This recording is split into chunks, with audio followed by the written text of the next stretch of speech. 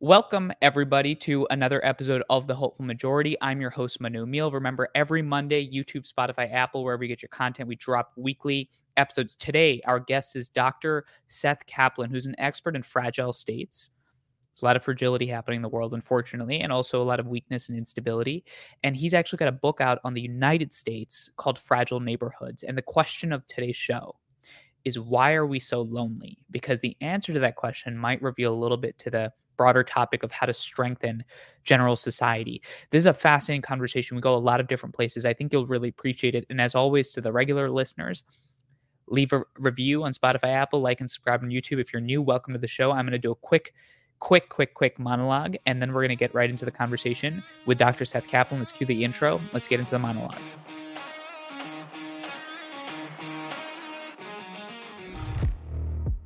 Why are we so lonely? This year, the U.S. Surgeon General, I don't know if you know this, has put out a report that declares loneliness as the national epidemic. Not heart disease, not cancer, not drugs. Out of all the different things that the Surgeon General could declare as one of the United States' top health priority, he's made it loneliness. Now, you're probably sitting there saying, Manu, loneliness? Why that? Well, I think the conversation with Dr. Seth Kaplan is going to get a little bit into it, but the experience that comes to my mind, and actually when this recording comes out, I'll actually be in India. And one of the experiences that comes to my mind was about 2-3 years ago when I was visiting India. I was visiting a village. And I don't mean one of those villages that are like nice and wealthy outside of like the state of New York. What I mean is a mud hut village where there's lack of water, there's extreme poverty, where there's societal instability. And I was driving through that village, and what was so interesting was while people seemed materially poor, they oddly seemed pretty happy. There was a lot of social connection. There was a lot of bonding. There's a lot of relationships. And actually, the guest that I'm going to have on next helps us explore this phenomenon where I saw a society that was materially poor and yet socially rich. There was a lot of social capital there. There was institutions. There was connection. There was an understanding. There was neighbors.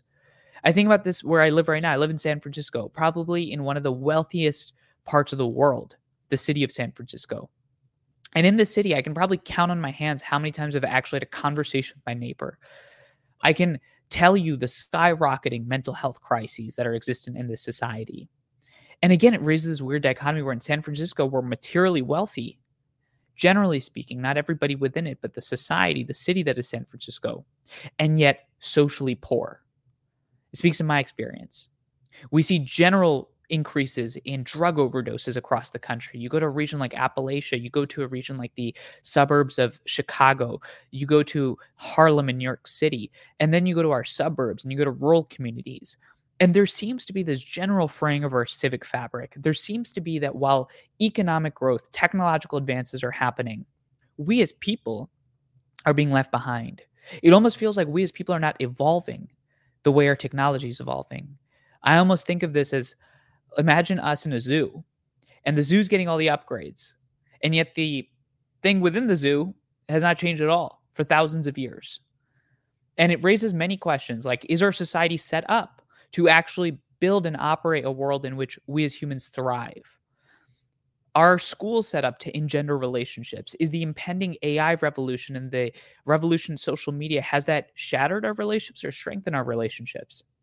I often think about this irony where the Surgeon General has declared loneliness as a national epidemic, and yet we live at one of the probably the most connected times in human history. You can reach anybody across the globe with a click of a button. Isn't that fascinating? Because it forces you to think about the question, well, why are we so lonely? You know, does the collapse in relationships in society, some might declare that to a lack of religion. Some might say that there's a lack of civic association. Some might say that there's economic stagnation. There's a lot of analyses for it, but the fact is that there seems to be rising crises across the board. And what's so interesting about my next guest is that he makes a fundamental claim that at the core of human society that we often forget are people. In this very technologically advanced world, we forget that politics, the first part of politics is poll. Poll means people. People are the key. And we've forgotten that the investment and necessity to take care of people is essential.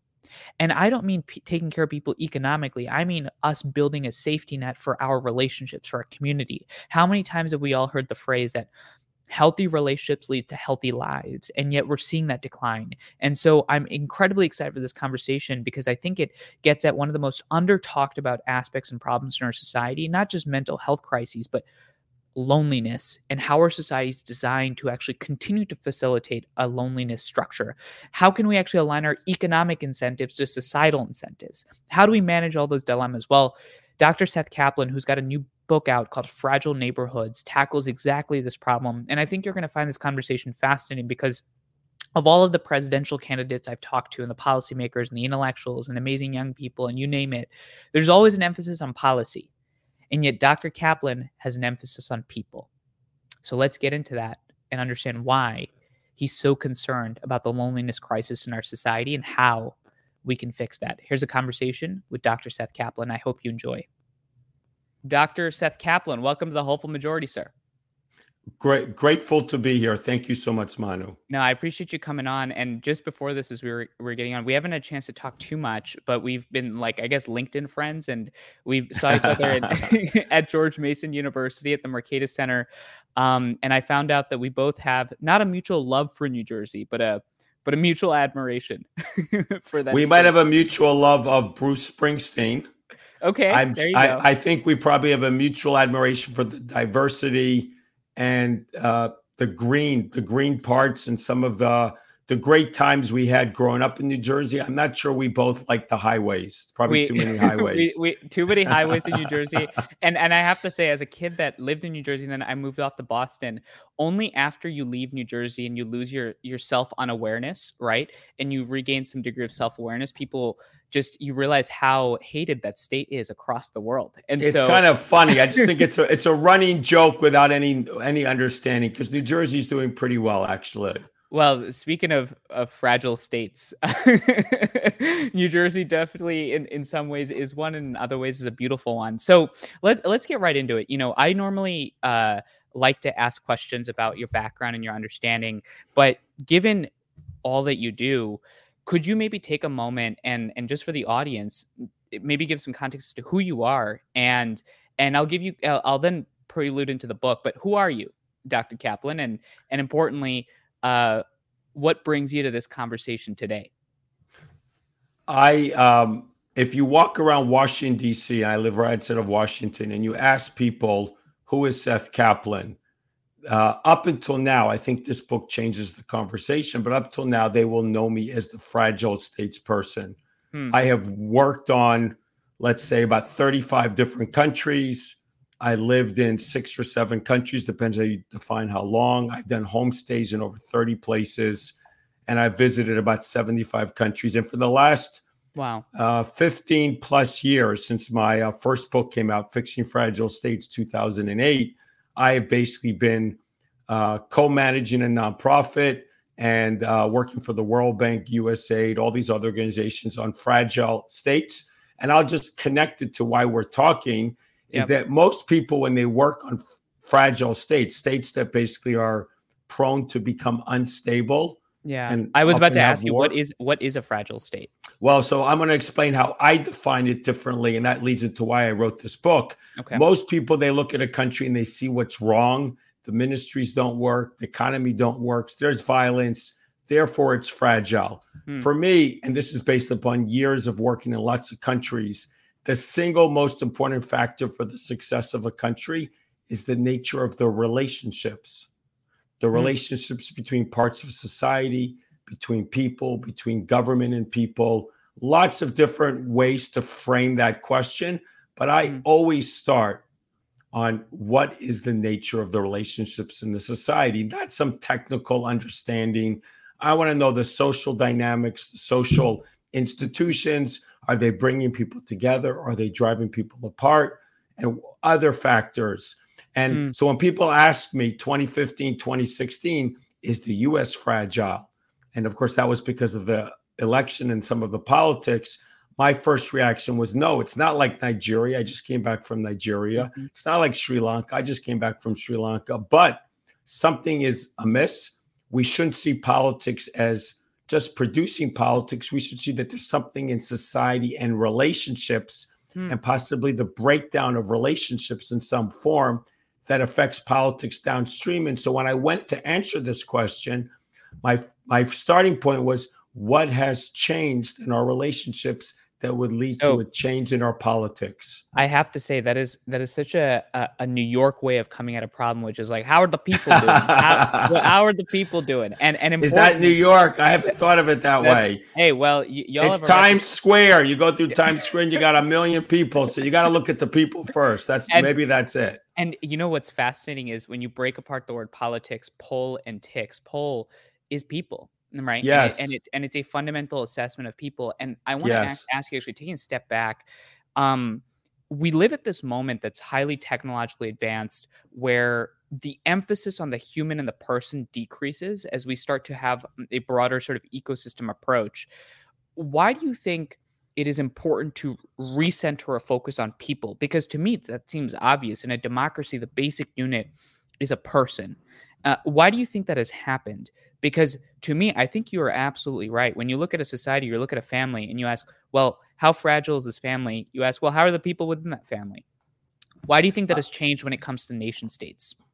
Well, I think you're asking, why has this changed in terms of our conversations, our news, our the focus of social, political, economic leaders? I think clearly the more technology drives change, the more people will focus, because it's something new, it's something novel. But I also think it's something how we're being trained to think. When I go and look at a neighborhood or a society or a country, I always want to start with the building blocks of success. What are the foundational elements like? And for me, those things, in this case, relationships, or it could be social dynamics, or it could be something to do with institutions. How is that affecting everything else? But we're mostly trained. And if we pay attention to the news and what's going on in our society and how we think about it, it's driven by professionalization. It's driven by specialization. It's driven by a focus on, again, technology, new things. We don't teach people to think in a holistic, integrated way anymore. I mean, that might have been, if you go back and think of the most famous authors from the 18th, 19th, early 20th century, they were thinking very broadly about what was going on in a country. Today, everyone is very siloed. So I think it's something to do with technology. I think it's something to do with professionalization, specialization. No one is in charge of the basic issues that make everything else work or not work. Well, you know, when Alexis de Tocqueville came to the United States and he observed American democracy, one of the things he talked about was not only the emphasis on local political and voluntary associations, but an emphasis on this vibrancy within people to do something. He described the American man as somebody that is constant. Yes. Right? And I guess my question to you then would be that as you look at his analysis of the United States in the 18th century and the 19th century, and you look at the United States today, what do you think has changed within people? So first, he's got this great quote. De Tocqueville has a great quote about this, like, the study of society or country is the study of associational life, or something like that. Don't quote me. It's got some great quote like that.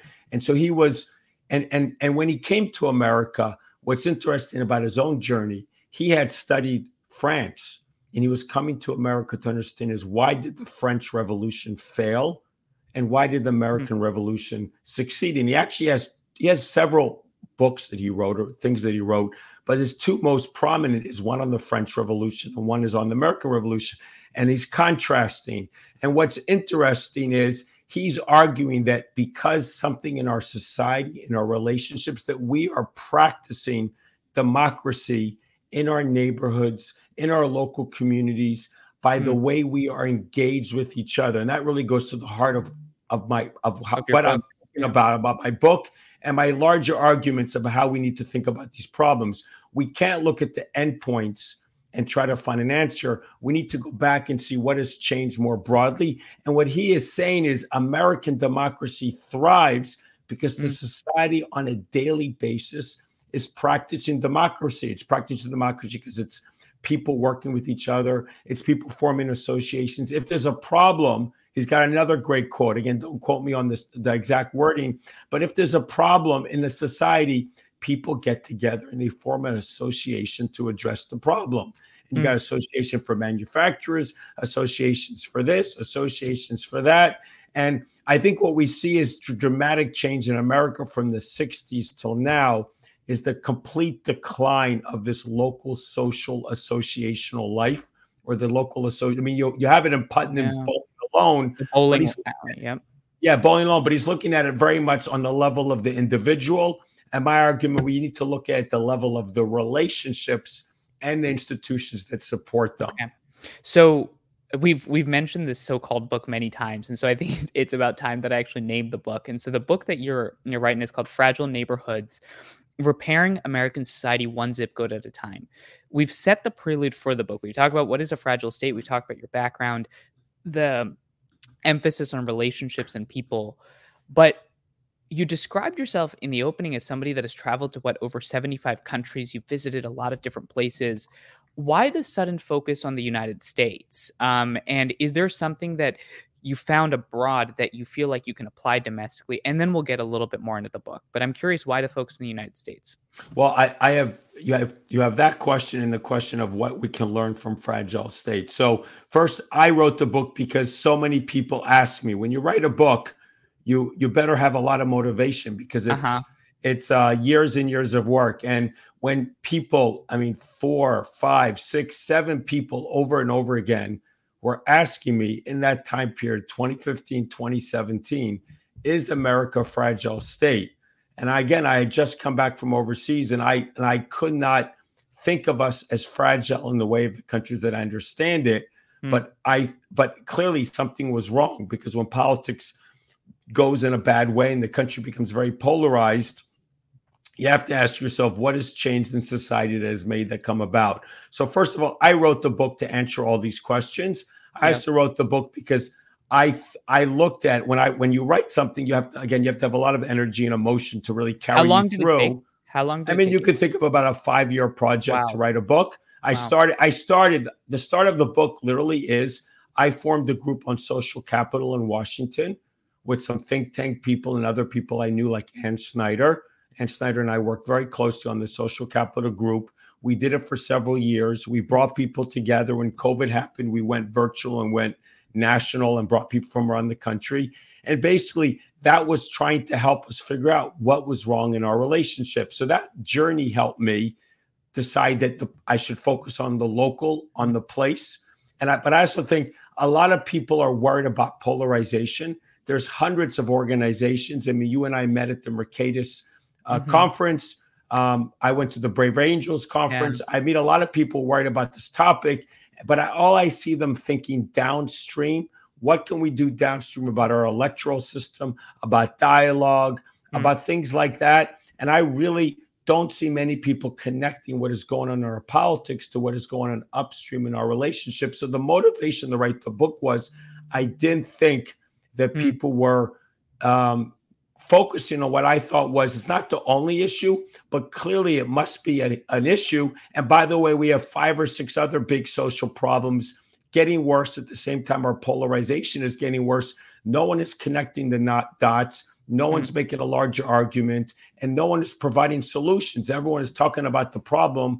I desperately want to do something that helps promote solutions. I guess you are now. And I guess the important thing I would ask you is, when you say relationships, what do you mean by that? Do you mean relationship between individuals? Because you said that someone like Bob Putnam's is very focused on the individual. Do you mean relationships at the community and neighborhood level?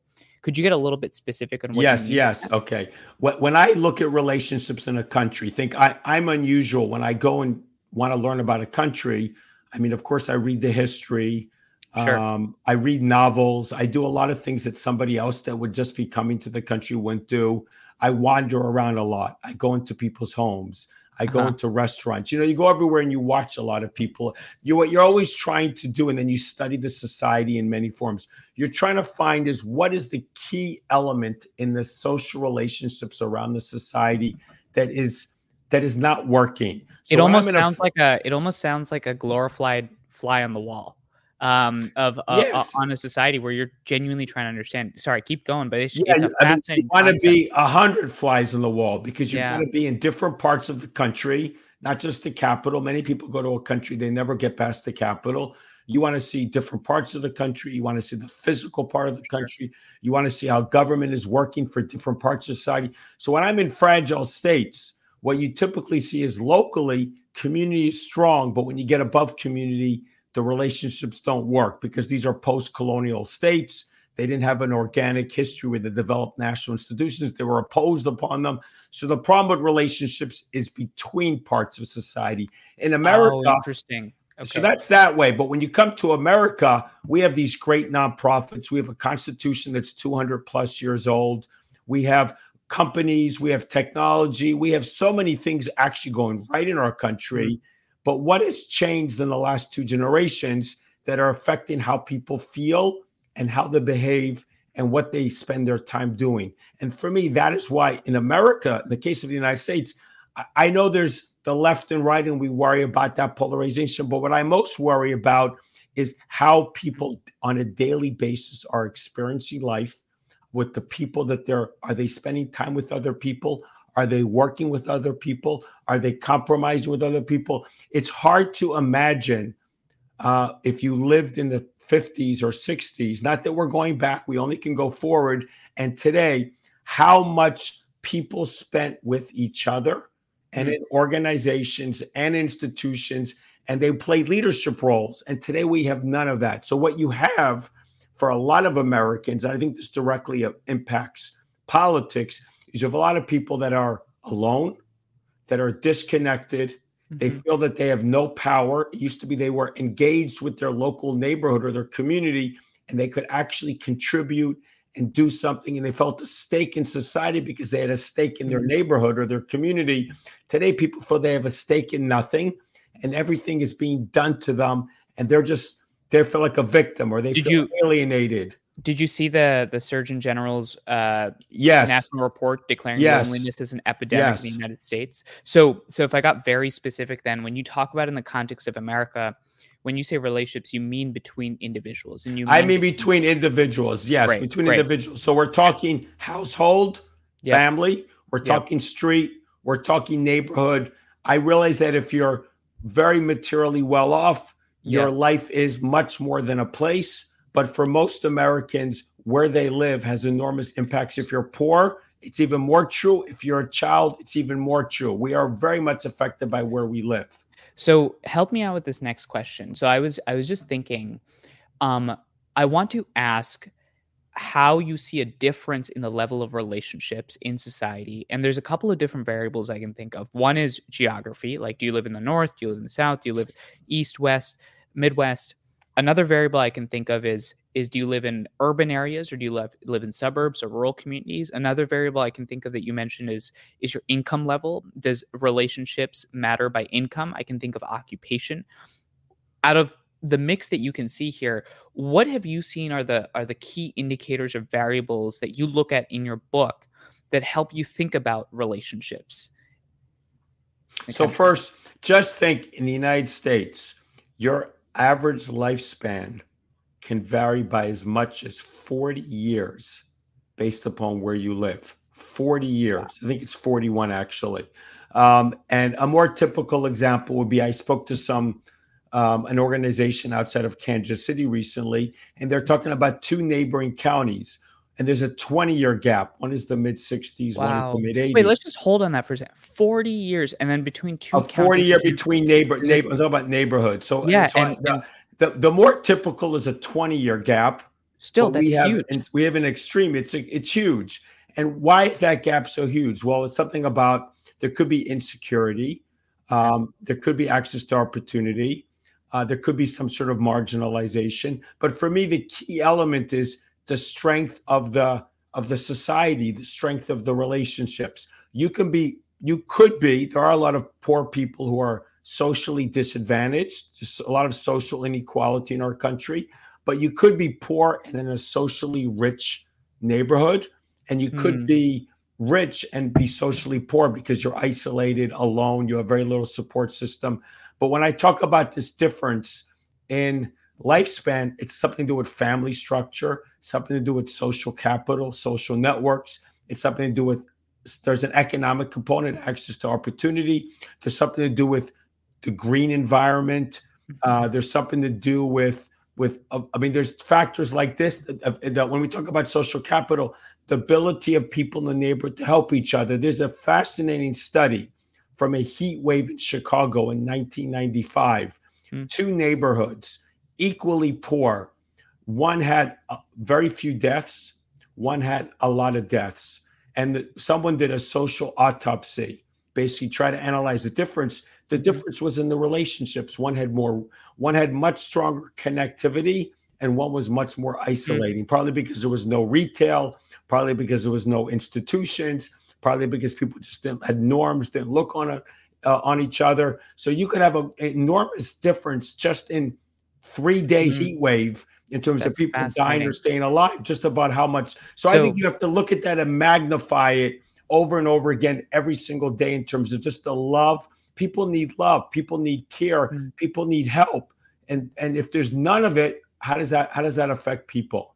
And I know people listening right now can relate to that. I mean, you think about that story of a heat wave in Chicago and two different communities having two different death rates or injury rates because of their relationship. So then the natural question, Dr. Kaplan, becomes, how do you actually measure the strength of a relationship? Well, again, the way to do it is on the collective, like on a place-based element, or it could be a group-based. I mean, this is one of the challenges. We have a relatively easy measurements of economic growth or the economic situation. We don't have the easiest, but you could do it with a survey. There's different ways to measure. I mean, you could look for some. And what are you measuring for? You can look for proxies. You can look for proxies to actually measure social capital. There's the easiest ways to measure something called collective efficacy, and which you basically at the neighborhood level, you have a variety of tests you run, and you come up with some collective efficacy. And people have done that at the neighborhood level. I'm just curious, like, what would a test involve? Like, you go into a neighborhood, and let's say that you are being a thousand flies in the wall, and you're trying to measure the collective efficacy of. I mean, you measure networks. Okay. You measure their networks. Okay. You can measure the household. You measure transiency rates. Places with high transiency have much less social capital because people come and go, so that there's less trust. You measure the level, the number of institutions. I mean, this is stuff you could do. Things like a church, things like grocery stores, I mean, depends to how your scope, but you can measure retail shops. You could measure nonprofits. You can measure churches. You can measure anything about. So you can measure institutions. You can evaluate networks. You can even do surveys of how people are behaving. And so there's a lot of ways to do this. It's just not something you typically can take off the shelf. Some of this data is off the shelf. Some of it is not. You could also family structure. A place with lots of strong families typically will have stronger social capital because they're more stable and they tend to have stronger interfamily networks. Now, I know one of the things that you said was we obviously don't have interest in politics, and I have zero interest in politics. It's the reason for this hopeful majority is the nuanced conversations. But I can already hear people thinking, if let's say they're more on one side of the political aisle, they say, Dr. Kaplan said family structure, strong family structures. Well, we got to have better family policies. Or I can hear somebody on the other side saying, well, does he mean that certain families are more effective, certain families are less effective? Rather than getting involved in all of that, yes, let's avoid that. Here's the question I have for you, because it goes to this point of nuance. You mentioned this phrase, which I find so fascinating. It describes, I think, so many people's lived experience, that you can be socially rich and materially poor. Yes. Or you can be materially rich and socially poor. Yes. That is like the definition of the neighborhood I live in San Francisco. We probably live in a part where there's a lot of wealthy folks, there's a lot of tech people, and I can count on my hands how many times I've actually had a conversation with my neighbor in the last 7 months.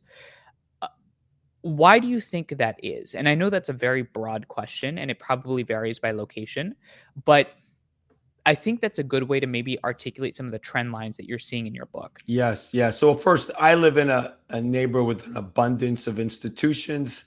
I would call it joyful. Where do you live? Down the street. I live in a place of Silver Spring, right outside of Washington. In Maryland, yeah. a very specific neighborhood. We have 3 restaurants, a supermarket, a pharmacy. We have a center. We have an identity. We have, when there's a problem, WhatsApp groups form right away. When COVID happened, people put benches in front of in the front lawns. And so, I mean, I walk down the street and I know who's behind the doors. I know how many kids they have. I might know where they go to school. I have a need. My wife last week had to drive to New York to help her get her mother out of the hospital. And I needed help with my kids 4 times, 2 mornings, 2 afternoons. I had 4 different neighbors help me with my kids, getting them back and forth to school. Because when you're in a neighborhood with an abundance of institutions, there's a lot of things in life we can do with an app.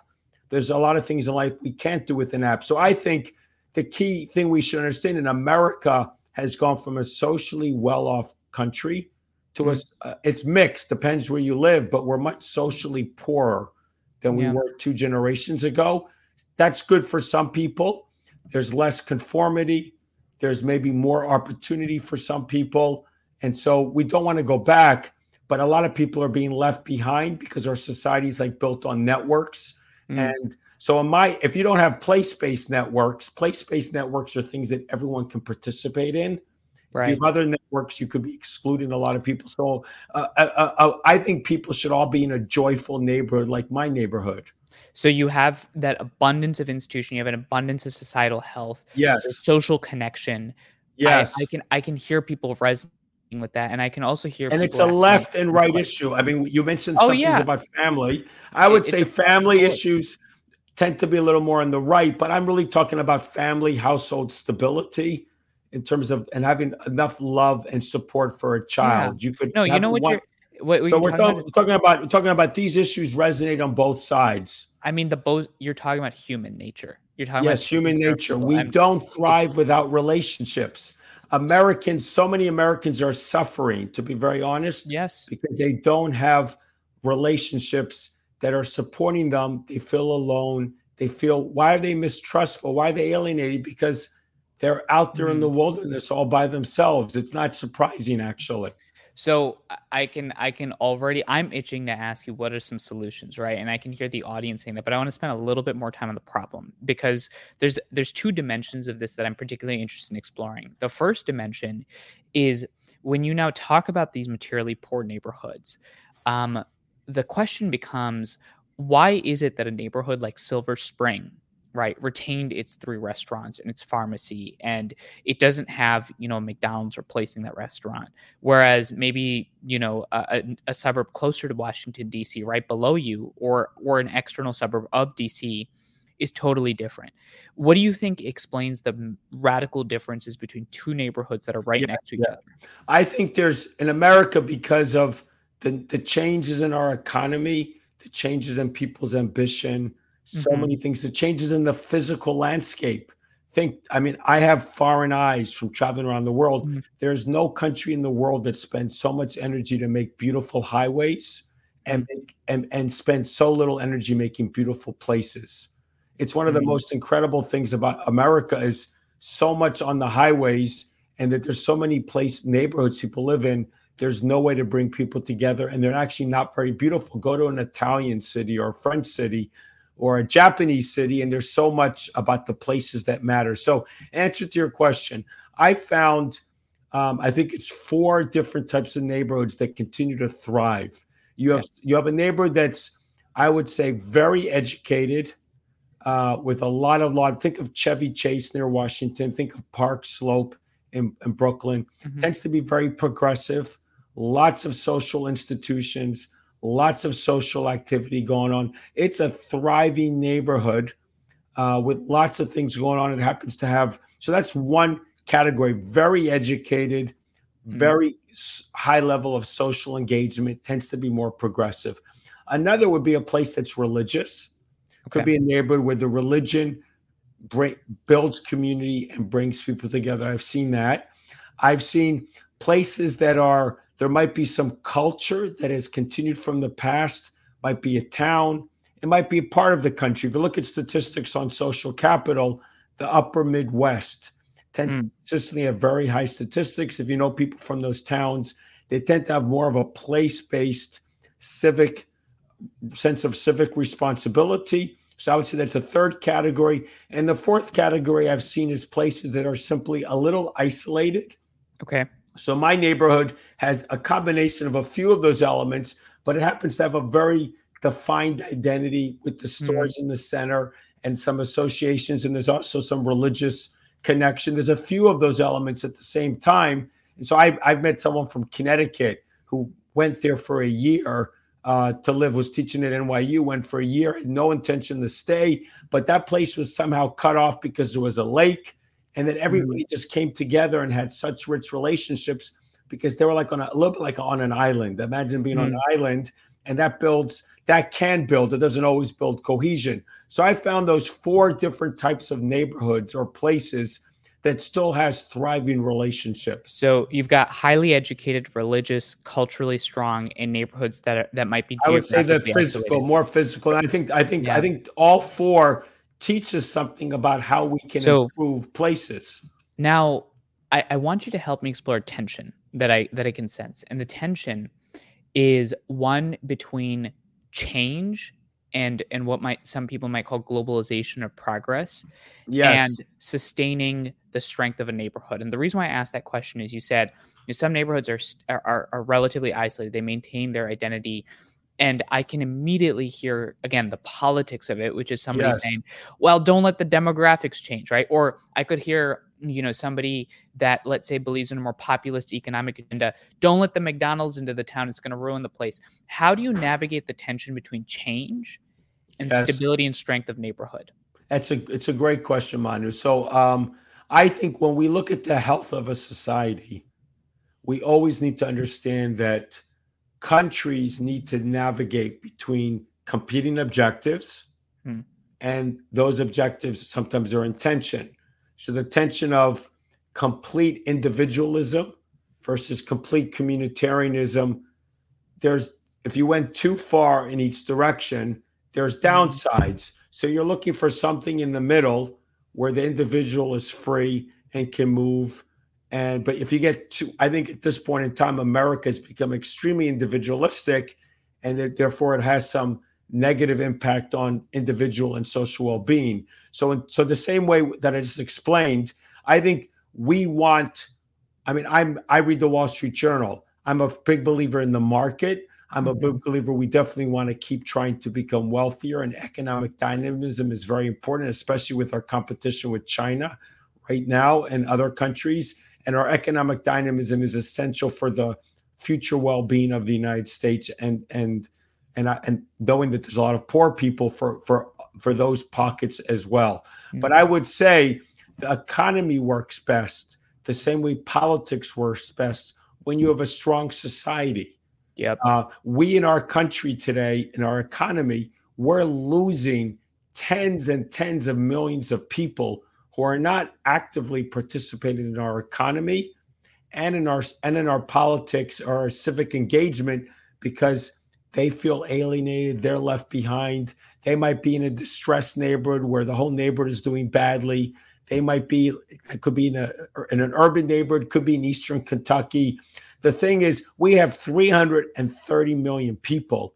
And one of the best ways to ensure that our country remains economically dynamic is to get as many, obviously there's the young and the old, but get as many of those 330 million people deeply engaged economically, socially, politically in our country.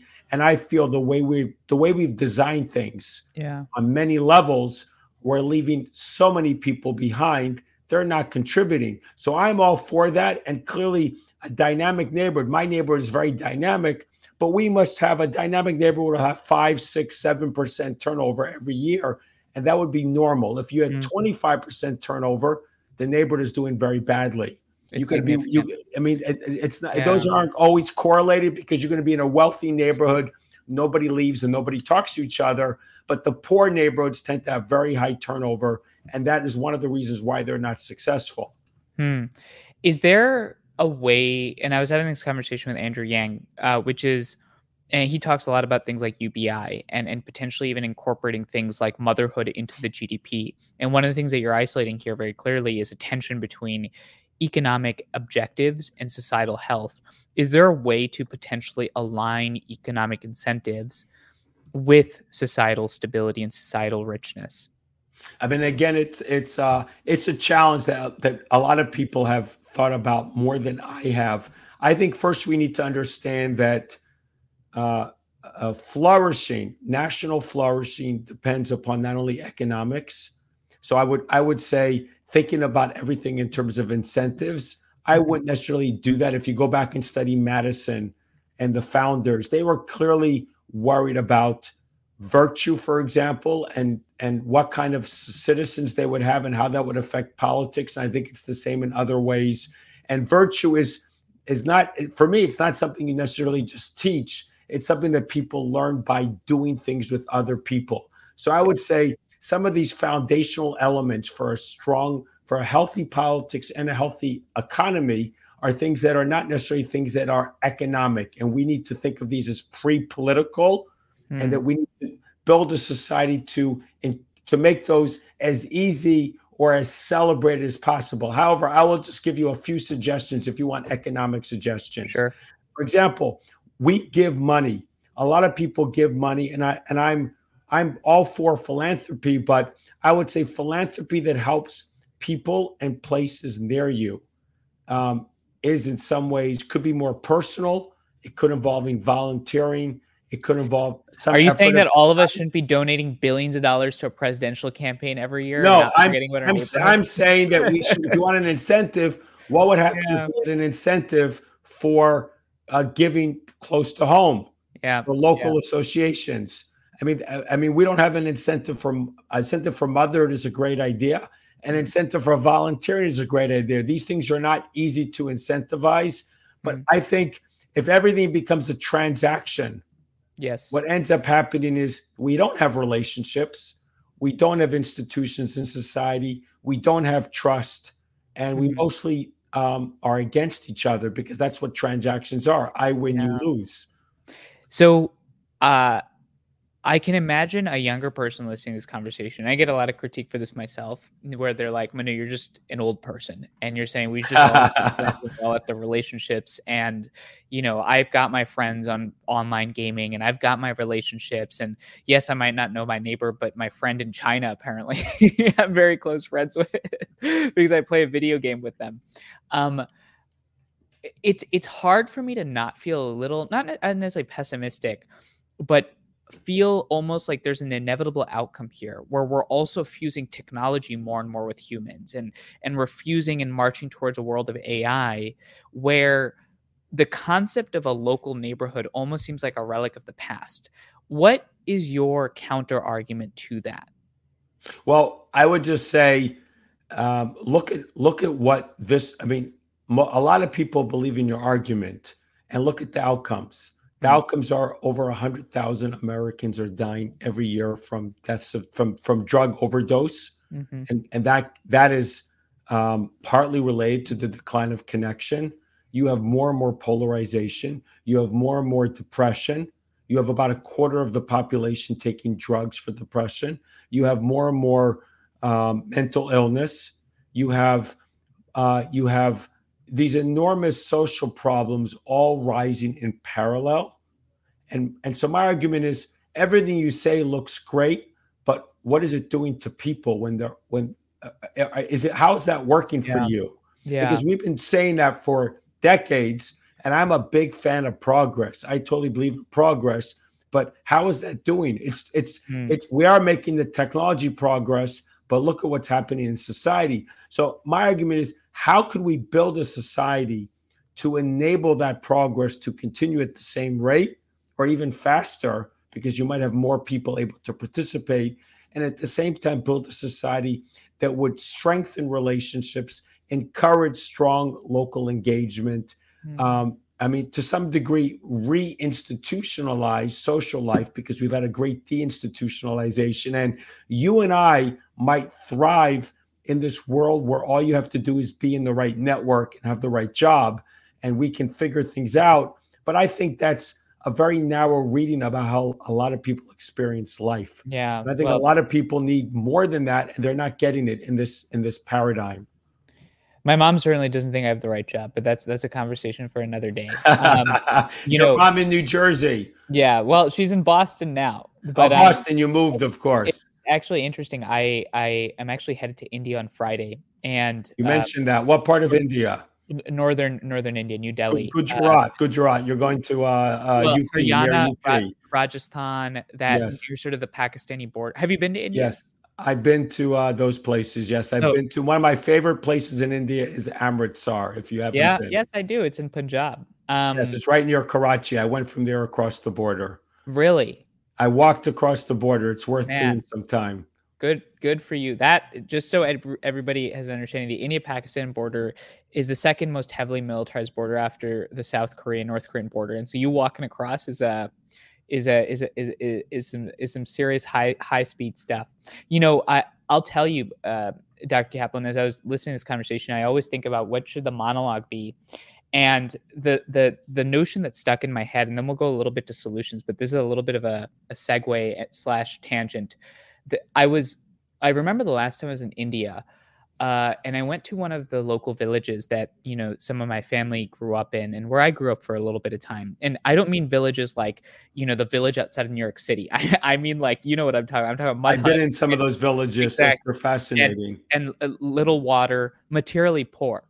And yet, Yes, man, I have to tell you, some of the happiest people I've met in my life are in so those true. neighborhoods. So And true. and it's such, I think it would be so confounding for a Westerner to try and square that, because I live in San Francisco here and the mental health crisis is insane. And yet I go Yes, to a village in India. they don't have that. They don't have mental health I, crisis, I, I think you know? we so don't understand what the decay or decline or the thinning of our relationships Yeah. has meant for all these problems. And I always hear about, I published a piece in The Hill on this. We're looking for a national strategy on loneliness. And we have a national strategy on the drug epidemic. And we have a national strategy, and that's all wonderful. But what about going upstream and trying to prevent the problems by doing something in terms of how we design the country so people were more likely? We can never guarantee it. And again, it's a dynamic, very developed country. We're not going back. But what could we do so that people had better relationships, So were more connected? So let's actually go there. We have some government people that listen to this podcast. Let's say that we give Dr. Kaplan the magic wand, and you talk about designing a society or country in a way in which you're maximizing societal and human health while balancing things like economic prerogatives that you say are also very important. What does that look like? So it's a few levels, and I think it's not only something that government. I mean, I think churches, nonprofits, businesses, a lot of different actors can contribute. But I would say a good starting point is to ensure that everybody lives in an actual neighborhood. Most Americans, because of the way we've built out our landscape, they live in houses, on streets, and there's no neighborhoods. There's no place to meet each other. There's no center. There's no institution. So let's think of this problem as a physical and an institutional. If we were to physically design the country so everybody lived in a place with clear boundaries, a clear center, some unique features, clear parks, community school. We don't even think of the importance of school to incubating relationships, community oriented churches. We don't realize how much religion in America is consumer oriented and not community oriented as it used to be. Imagine that churches were place based. Imagine that schools were place based. Imagine that government was structured not around departments, but around places. So the departments weren't being evaluated on the number of housing units or patients they saw. We would still have those, but we would have place based teams, and there'd be indicators on how healthy or successful a place was doing. And government would be evaluated on how well those places were doing instead of how well those departments were doing. So imagine if government was structured differently and every part of government was structured around each of these neighborhoods instead of them all being structured around different places with no connection with neighborhood teams. Imagine the physical landscape. Imagine the churches. Imagine the schools. Imagine those neighborhoods all had a center with at least some small businesses, some places to meet. Imagine they all had parks. Imagine they all had some sort of community offerings that people could Right. engage with, small businesses. This exists in many parts of the country, but we don't think of it intentionally that we need to design things like this for everywhere. And I think if everywhere was designed like this and we focused on social as well as economic flourishing, place by place by place, I think our outcomes would be tremendously different. And there's a lot there, and I'll let folks evaluate the ideas on their own merits. But one It's thing very difficult, of course. I understand how difficult it is where we are today. No, but one thing I would say though is the emphasis you have on developing things and building things in that actually goes to one of the other thinkers, Ezra Klein. One of the things he talks about is, and he's working on, is what it means to have and build a liberalism that builds. How do you create a society that's focused on building? Yes. And there's an interesting thing and parallel there where you can actually focus a lot on building that strengthens community. So that touches on institutions. Now, one of the other things you do with the books is you actually detail individuals, local institutions, nonprofits. Is there a particular story that you profile that you find particularly uplifting that you think is a good model for people to hear? So first, I believe that our big problems can only be solved by place working on small problems.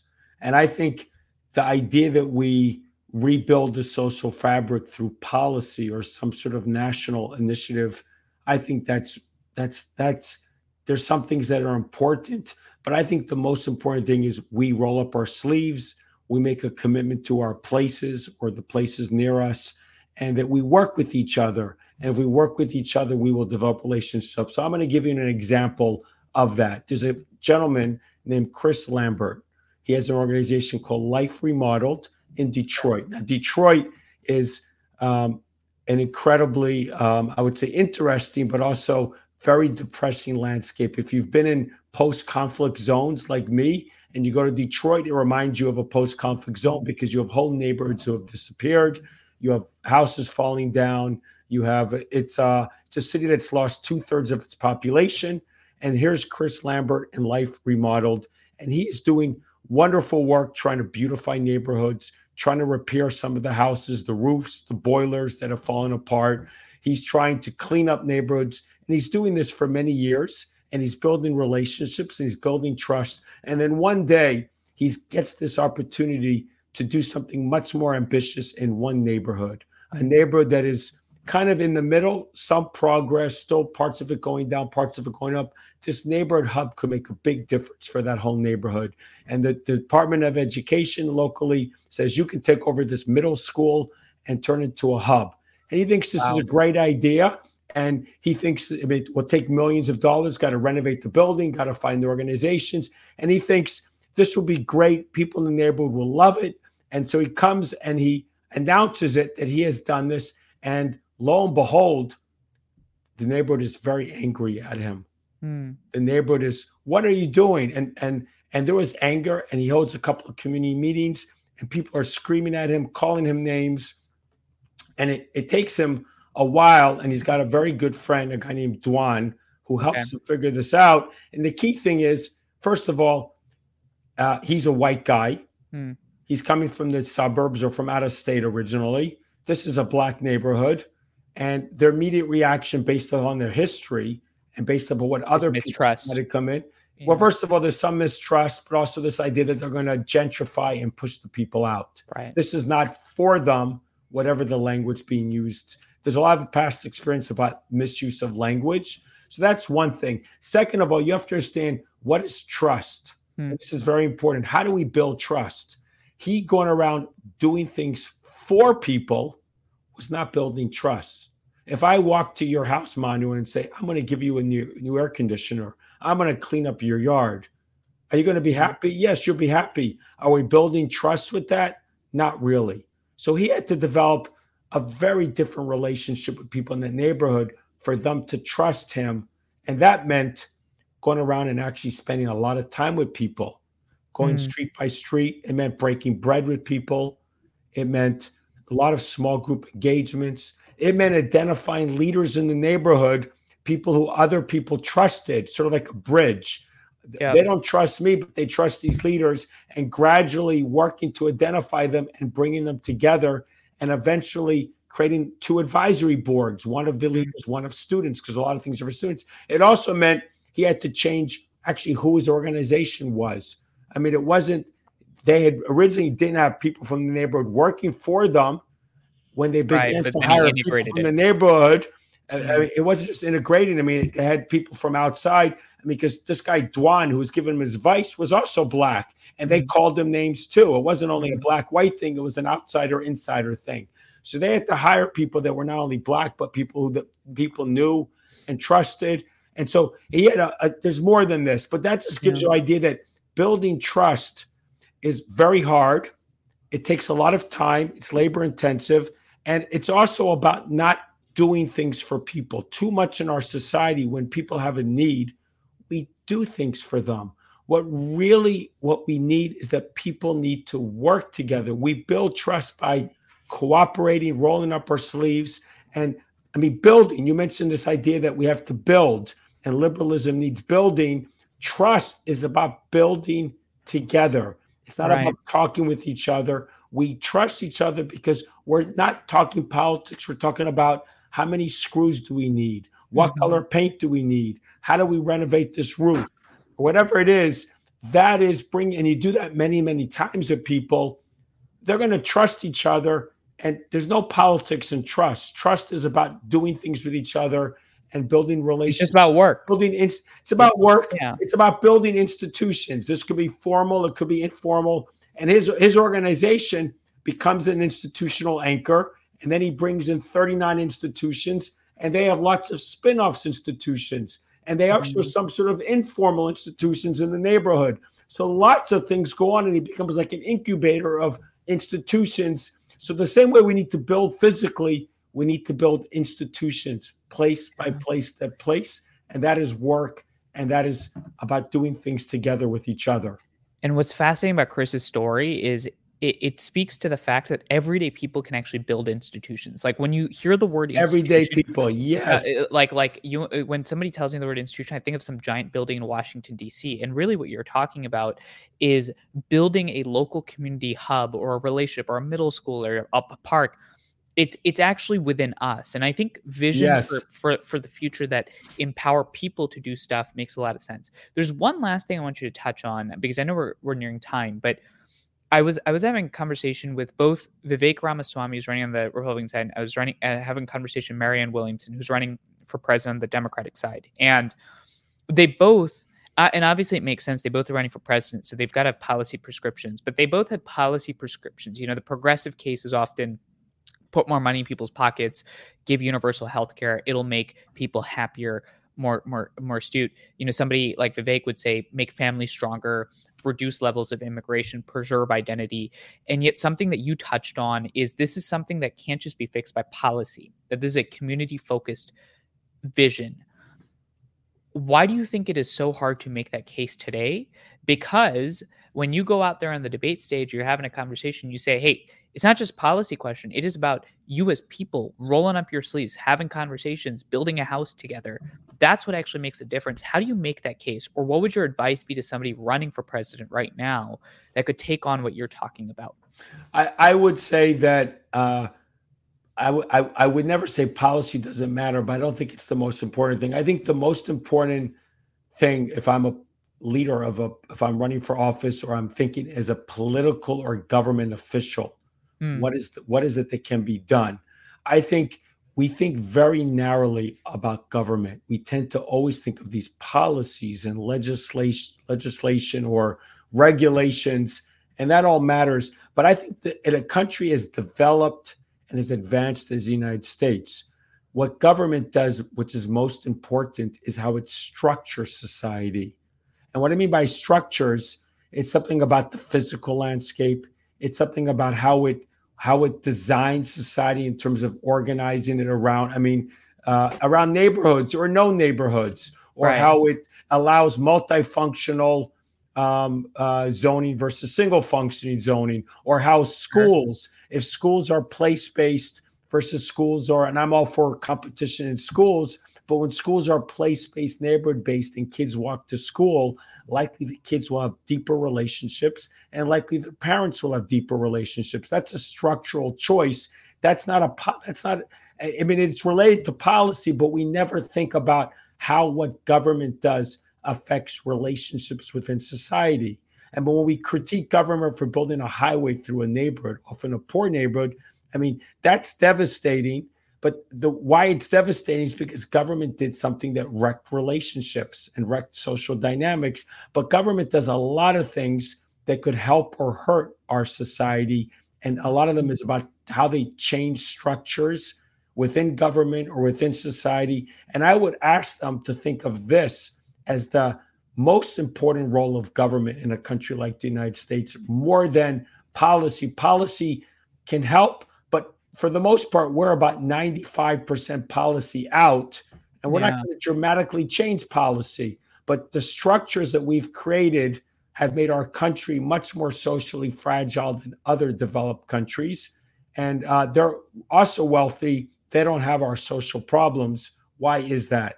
It's something about the structures we've created in our society, in my opinion.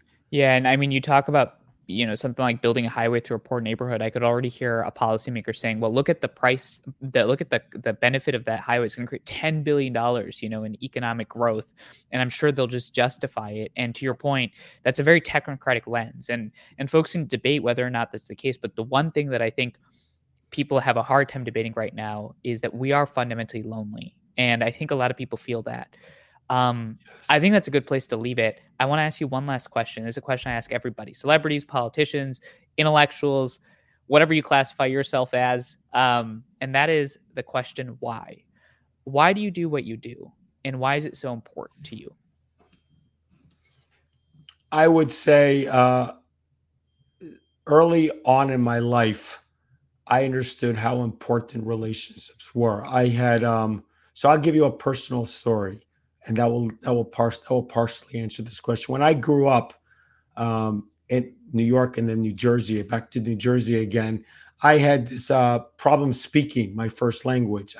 I would talk, and my mother could not understand me. And I was 4. It took me till I was like after 5 that she could begin to understand me. I wasn't articulating well. Then I stuttered, and then I got bullied a lot. And I had a really awful experience in 7th grade. And then I literally changed schools in 8th grade. And it took me many, many years to gradually learn. And what it was I had to sort of study the nature of relationships and the nature of norms and how the groups that I was involved with in school operated. And I had to be more intentional about what it was about. And somehow this lens about sitting outside and looking at society stood with me. So I think there's a deep, and then for my whole life, think about it. When I had choices, I did wander around the world, and I had choices what to make, but it was always the countries with the warmest relationships that attracted me. I work on fragile states, partly because the people there are so wonderful. They're warm. They take care of you. You feel like you have a deep relationship with them. And there's a type of interdependency that you don't have in the United States. You're never lonely in these places. And so I think there's something about my upbringing and my experiences that over time simply made me obsessed by the nature of society. And so it's a lens I carry with me. But I also say I do this work because I look around, and it's somewhat baffling to me why so few other people actually are concerned with how social dynamics affect policy, social dynamics affect nonprofit or philanthropy initiatives, social dynamics affect violence, dynamics affect the risk of a country falling into war. Places I work always have that problem. People don't think in this way. So I would say it's partly my experience, and it's partly that I've seen over and over again, there's a huge gap. This is something that I can contribute to, and I think it's important. And so rarely do people understand that simply how we are embedded in relationships and institutions affects us in so many ways, in networks and things like that, and affects our individual well-being. It affects our local neighborhood well-being. It affects our society well-being. And until I see somebody else making this message better with actually solutions, I don't see a reason to drop the ball here or put the ball down at this point in time. Well, fragile neighborhoods, repairing American society one zip code at a time. Don't drop the ball. I don't know if you're a Jets fan, but definitely don't drop the ball. New York Mets. Sorry, we've dropped the ball enough times in my lifetime. I know. Dr. Seth Kaplan, thank you for joining the Hopeful Majority. Thank you for having me, Manu. Thank you so much to Dr. Seth Kaplan for joining us. I hope you found that conversation particularly insightful. I have to say that we talked a lot about loneliness. We talked about civic fabric fraying. And the reason why I actually do this podcast, why I love this conversation, is because it gives me the chance to actually talk to real people in an unedited hour-long format and build those relationships. And it is so incredibly fulfilling. And I'm so grateful to you for helping us build this platform. We need you. We're building this hopeful majority because we're trying to fight outrage, build nuance, create a space where we're not talking about politics, but we're talking about people. We're showing nuance in the world every Monday, YouTube, Spotify, Apple, wherever you get your content. Leave a like and subscribe on YouTube. Leave a review on Apple and Spotify. We're building this together. We need the support. And I'll see you next week on another episode of The Hopeful Majority.